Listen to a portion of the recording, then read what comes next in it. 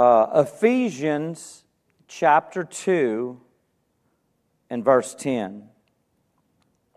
We'll be there in a short bit. In a scene of an old Western movie, a young man got shot. And the doctor got to him, and the doctor went in and he pulled out the bullet and he kept the young man from bleeding to death. He saved his life. And the young man was so grateful to the doc that he said, "Doc, is there anything at all that I can do for you? Thank you. Thank you for what you did for me." And the doc said, "Well, I need an assistant. Why don't you come to work for me and be my assistant? I'll teach you and tell you everything that you need to do." And the young man says, "Well, how long would you want me to do that?" And I'm not saying a popular line, but kind of what I think is the most prominent statement from that episode. The doc replies, "For the rest of your life, because that's how long you would have been dead if I hadn't saved you." And God says to you and I, for the rest of our lives on this earth, because He has saved us, He has saved us unto something. He has saved us unto good works. And so it's as if God is saying, yield yourselves to me for the rest of your lives to my plans that I have for you. God says, I have purposes for you. I have heavenly purposes for you upon this earth for the rest of your lives. Ephesians 2:10, very familiar verse. For we are His workmanship, created in Christ Jesus unto good works, which God hath before ordained that we should walk in them. You know, when we really get to looking at this verse, we begin to see that these good works were created in Christ Jesus unto good works. We begin to see that these good works, they're for a lifetime. They are what our lives are to be about. God's good works that He has put together and planned and made ready before we were ever ready, before we were ever saved. And after He saves us, this is what our lives are to be about. These good works, it refers to everything throughout our lives. Now, we know that a lifetime of good works could never save us, but we are saved unto a lifetime of God's good works. Works that God has made ready ahead of time for us. God is always ahead of us, and He has prepared the coming in and going out plans for the rest of our lives to follow. He is using the resources of His universe for every individual Christian to be a part of the works that God has planned for them.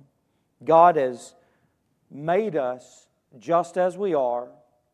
He has put us here in the very time that we are in. I've got to preach to myself when I say there's no sense in complaining about the time we're living in, because God has us here right now for His good works. He wanted us here now, and so He has us here now with a divine purpose in view for our lives. And no Christian is left out of these good works. It is to be the Christian's life. No one's left out of these things which are to be for the rest of our lives. God's plans and God's purposes for us that He before ordained, that easily crosses over into thinking about the providence of God. I read a definition of the providence of God this week, and it's the care God gives to all existing things. God cares for the sparrow. Don't you know that you're better than the birds? Don't you know that you're more important than the birds to God? And He cares for you and I as well. He doesn't forget the sparrow, and He surely does not forget His children. So He has lined out a life with heavenly agendas while we are here on this earth. And does that put a strain on anyone? As something Pastor Stone alluded to this morning, does that make us think that it's a life of no fun and no joy? I tell you what, to walk in the good works that God has saved us and left us here to walk in, that sets us free. We are free in Jesus when we are living in His good works that He has before ordained. That's the unsaved person is not free to do that. The unsaved person can't walk in the works of God. But the saved person can. The saved person can have the confidence that as a natural person, He's going to use us to do a supernatural work after He saves us. And that is setting us free. We were in bondage before coming into a relationship with Jesus Christ. You see it in people's eyes that they think of it as a bondage they would come into by trusting Christ. When it's in bondage in the existing situation of the sin nature, whenever we don't know Him. We're not free to do as we would for God, only as saved. And these plans of God for our lives, the rest of our lives, He had before ordained the works that we're to walk in all of our lives. Let us not liken this to a mechanical operation in one sense. Some kind of mechanical operation or machinery, one thing will lock it up and shut it down from production and just maybe be done. And don't think of us like that. When we don't yield to His plans, when we've had times of rebellion, when we've had a season of being out of the will of God and not submitting to Him, don't think that everything's locked up and shut down and you and I are done. God has saved us unto good works. Does anybody think that that's going to happen in perfection while we walk on this earth? No, it's not. None of us are going to perfectly carry out these plans. As we think about this verse, and as we consider the life that this is of good works as His workmanship, it would be a great mistake to picture Jesus as leading an assembly line of work in a factory. Later on, I'll use that as an analogy of it in a different sense. But I've got something on my mind here, and that is that we wouldn't see Him that way, as the factory might shut down or everything depends on us when we mess up. Let's not picture Jesus as leading an assembly line in a factory here, but let us see Him better and understand this more and have greater confidence in what we're called to, what we're saved unto, by seeing Jesus as the potter and you and I as the clay. And He is molding us. He is molding us into working the works that He has before ordained for us. He has prepared for us a work for the rest of our lives. Let us see ourselves as the clay. with a wonderful potter who is molding us for this. When we refuse to submit to our purpose, that's not good. That's out of the will of God. But it's happened very possibly for most. And let me say this about what we have to do for a lifetime, and then that moment of the clay being marred, if you will. The potter doesn't give up on the clay. The potter doesn't throw away the clay.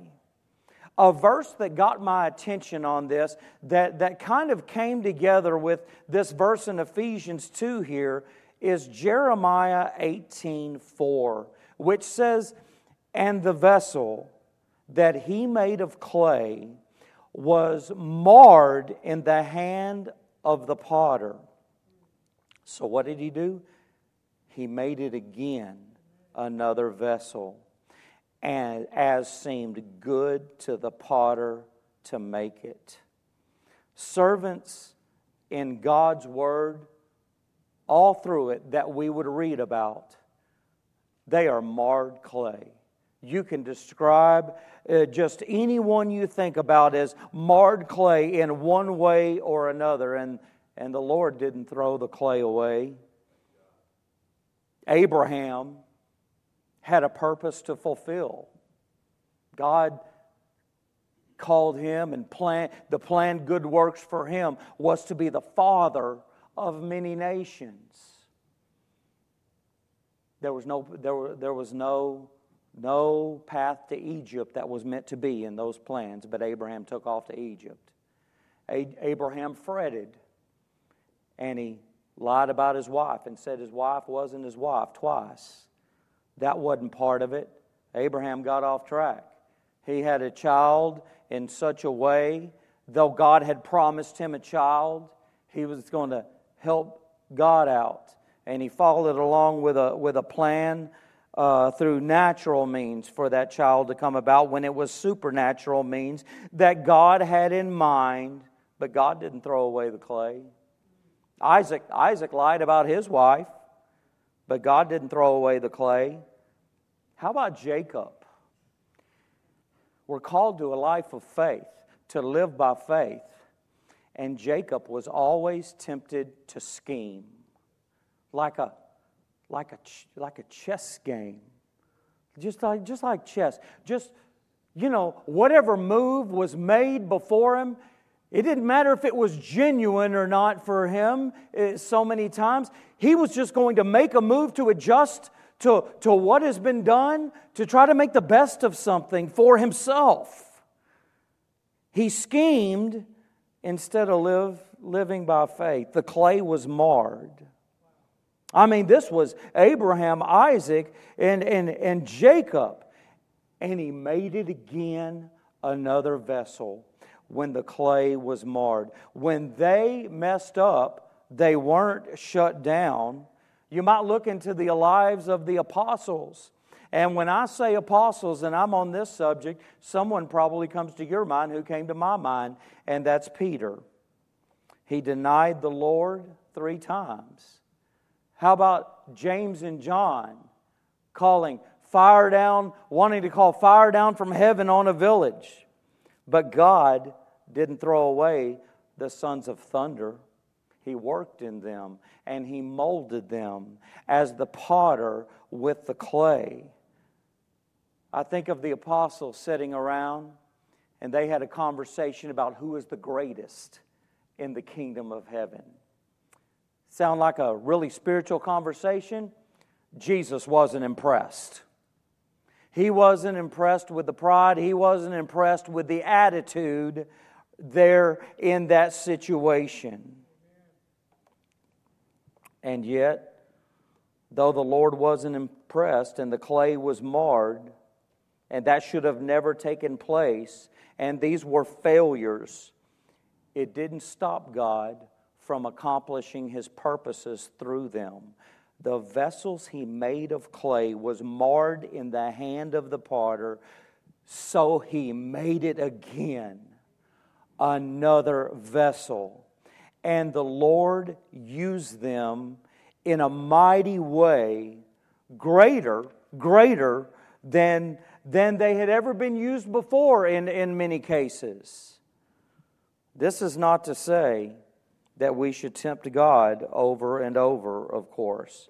This is not to say that we should refuse the Lord's will, and there's a line out there that we can cross with God. We don't know who's crossing it or where that line is, but there is a line to cross with God on that to put us in the position of say, Samson, or think about King Saul, who was taken down from the throne. We're not talking about that. But the step out of line, the season of rebellion that mars the clay, it's repaired by the potter. He's a restorer. The clay is restored and used for even greater things. Oh, what experience we have with God. And in spite of us, He takes us and He molds us for even greater experience and used for greater things. May we all understand here tonight that no one needs to be quick to say that they can never be used by God anymore. And there just must be someone who needs that encouragement. That God is the potter to mold the clay, and He can and He will use you again. You may have been in the worst season of rebellion, but the greatest works that God may ever use you for could be just ahead of you.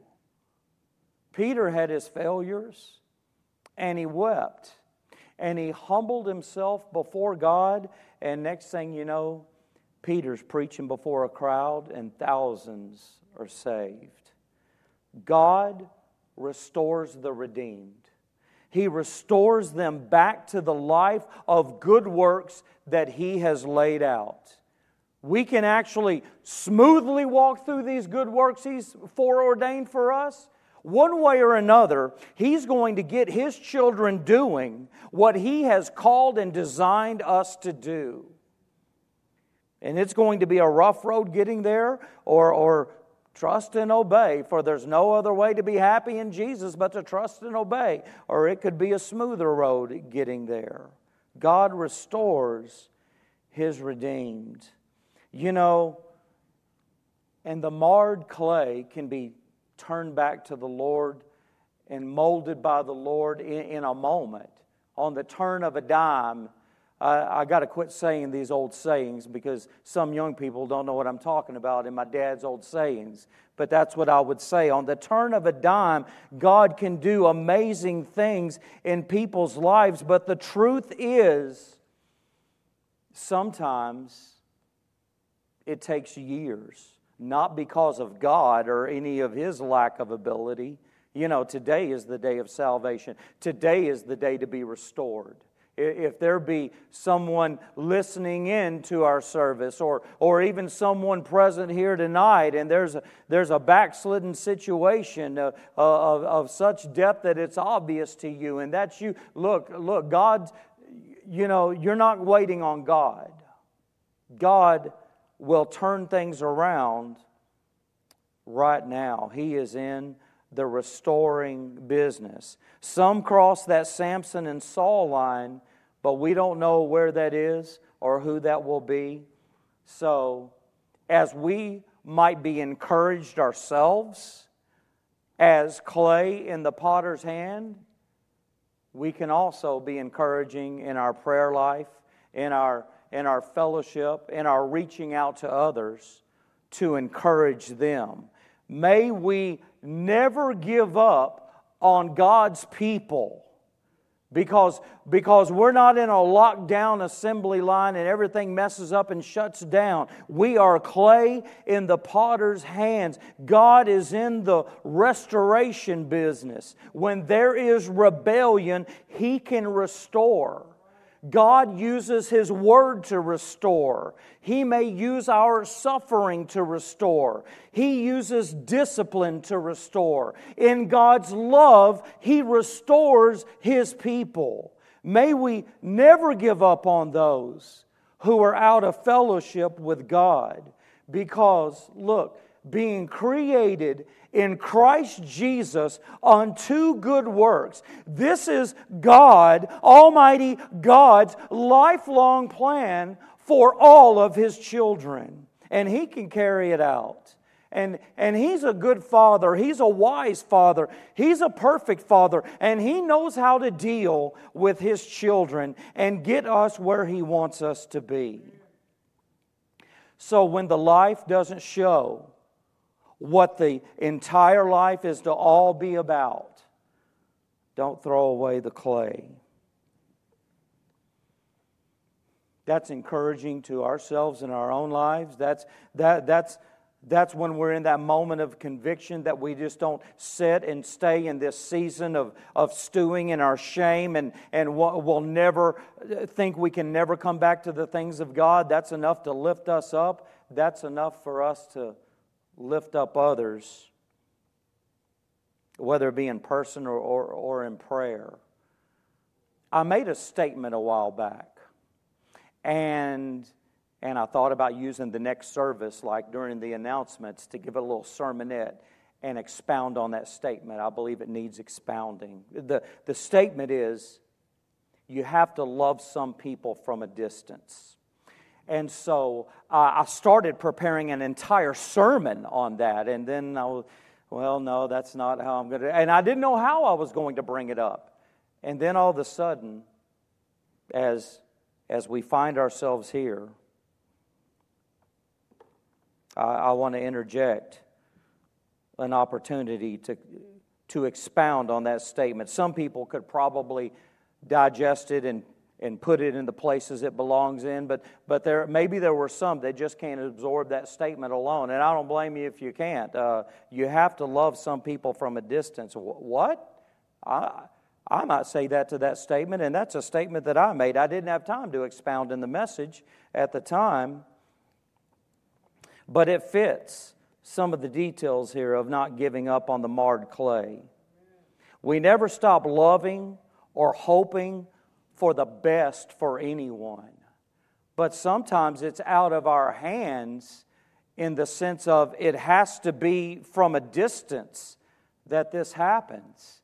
You know, we're to rub shoulders with the unsaved of this world. We're to be out there telling people about Jesus Christ so they can be saved. But, you know, think about when we're thinking about loving somebody from a distance, and you know, you think about Jesus with the rich young ruler, and the rich young ruler came to Jesus and he wanted to know how to inherit heaven and go to heaven, and he really had his own way that he wanted. He wanted to do it his way.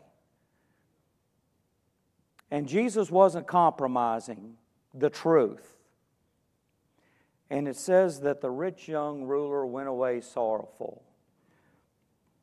And we don't want to add to the Bible, but what is obvious there? Jesus let him go. And so what did he do with the rich young ruler? He loved him. He loved him from a distance. Never gave up hope on him. You know, if we made that scenario with just regular people involved, and I said, man, they walked away sorrowful, and guess what? That Christian just let him go. Somebody might say, that's not love. What's wrong with that Christian?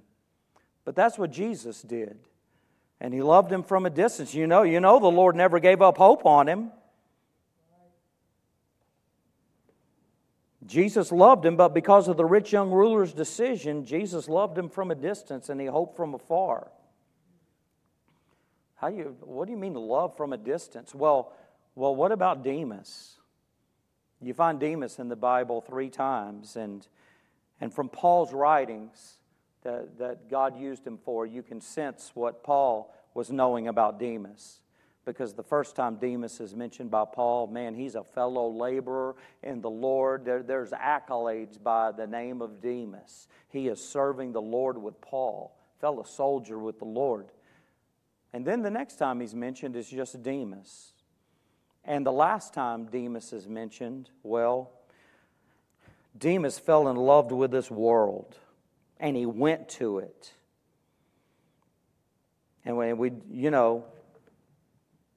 that's all we hear. We don't hear of any of the Christians' responses to Demas. He was just gone. And Paul even gave the clear testimony of Demas. Paul said, "He hath forsaken me, having loved this present world." I guess if we put everyday characters in that scenario, somebody would say that maybe that's not love, but we would never doubt Paul's love for any Christian. But because of the choices of Demas, Paul obviously had to love him from a distance. I have a friend, and right before I was saved, he started backsliding deep into some sins, and he wouldn't talk about, his pride wouldn't let him talk about it, and my heart broke because he's my good friend.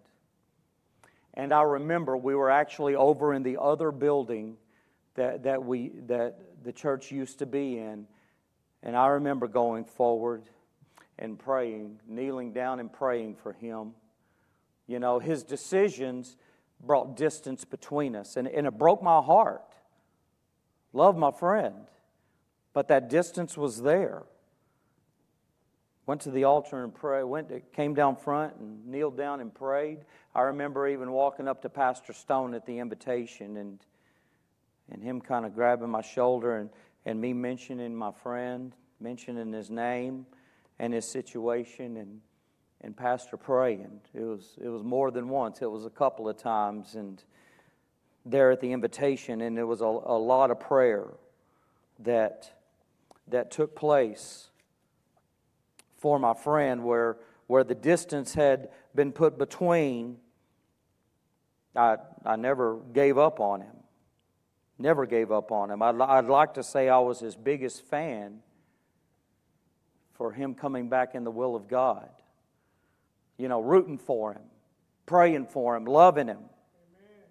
But it was from a distance because of his decisions.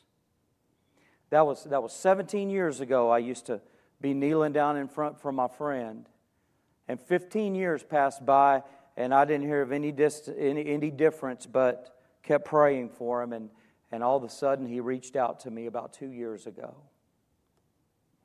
and he wanted me to know that the Lord got his attention and strengthened him, and he was able to turn from those ongoing habitual sins that were going on in his life. And he apologized to me for me being a babe in Christ, a young Christian, and not being a good example for me as I was trying to grow in the Lord. And he understands what separated us. It was the choices that he was making in his life that caused that separation. And then he told me all that the Lord had been using his life for about a year. He took about a year before he reached out. And he had been solidly serving the Lord in newness for about a year. The clay gets marred. And I don't know how long some people are going to delay God on it. But as we understand that He's the potter and we're the clay, and He doesn't throw the clay away. Whatever the situation, however the situation presents itself with any of God's people, don't give up on them. If you have to love them from a distance, look, God is very present, and you are praying and talking to the one who can change the one you love. He doesn't throw the clay away. No matter No matter what trespasses come on, He wants to change us. The vessel that He made of clay was marred in the hand of the potter, so He made it again another vessel, as seemed good to the potter to make it. Thank God for His will and His love for our lives, and to bring us back into the things of God. It's just downright unbiblical to give up on God's people. It is denying God's power to ever lose hope for anyone. I'm thankful to say that I don't believe I've ever said, oh, so-and-so won't be saved. I had help with that, though. After I got saved, I heard someone say that. I heard someone say, oh, they'll never be saved. And I thought, that just doesn't sound right. While there is life, there is hope. It says in the book of Ecclesiastes, God is not willing that any should perish, but that all would come to repentance. Don't give up hope on that unsaved soul. Don't give up hope on that child of God that's out of the will of God, and they made their choices out of the will of God, and they put that distance between you, but you can love them from a distance. And after 15 years, God brought my friend around. Let's not deny God's power to change a life. God has before ordained work for those who trespass and mar the clay, also for those who go through tragedy. Think about the tough things that we go through, and we need to stop and consider this lifetime of good works that God has planned for us. How about Joseph? How about Joseph and what he went through with his brothers? And he was thrown in that well, and they thought about killing him and sold him into slavery and took his coat and dipped it in blood and took it back to his dad and said he's gone, and there he is, and he's off in Egypt now, sold into slavery. We have been saved unto good works. Look at what Joseph was going through. But look at what God foreordained. Look at what God had planned for the marred clay, his brothers and his dad. Brought him over, brought him out of the famine, and continued to build a mighty nation. How about the timing of Moses coming along? When baby boys were being killed. Think about his mama during that time. How tragic was that to her? But God brought him along, saved him, created him unto good works at just the time that God would have him prepared to deliver Israel from bondage. And also to be preparing Joshua to take them over to victory in the promised land. You with me with these foreordained works that God has saved us unto? He has saved us unto good works. God foreordained a work for Samuel. When was he given to the barren Hannah? She prayed and she prayed, and God gave her a child at the time where God would use him to bring Israel back from their waywardness. Look, all these things did not accidentally come together. It was the plan of God through all of these things. And the timing, the tragedies, the restoration from our trespasses. This isn't done in our own will. This is not by accident that these things happen. So as we look at this tonight, we can have confidence in the restoration of a Christian's life from a season of rebellion. When the clay is marred, look, put them in the hand of the potter. pray for God to have His will in their lives and never give up. When we can have courage when the attack comes upon our lives. We're not thrown in the lion's den like Daniel today, in one sense, but in another sense we can be. Remember God's plan. We are saved unto good works. That's going to be the theme of our lives in God's strength and God's will, turning our eyes upon Jesus. We are saved unto good works. When the call is to a tough work with important decisions to make, just like Esther, hey, it's for such a time as this that we're here. It's a work that God has foreordained for our lives. May we remember that the good works we are created in Christ Jesus unto are for a lifetime. When the clay gets marred, He makes us over. You know, a reaction from our lives to the Lord Jesus should always be one of humility. We should always humble ourselves before the one who never gives up on us. Man, I remember telling a friend about Jesus. I felt like I was the worst witness for Jesus Christ ever. Because the first time I told my friend about Jesus, he looked like a deer in the headlights. It went on for 2 years.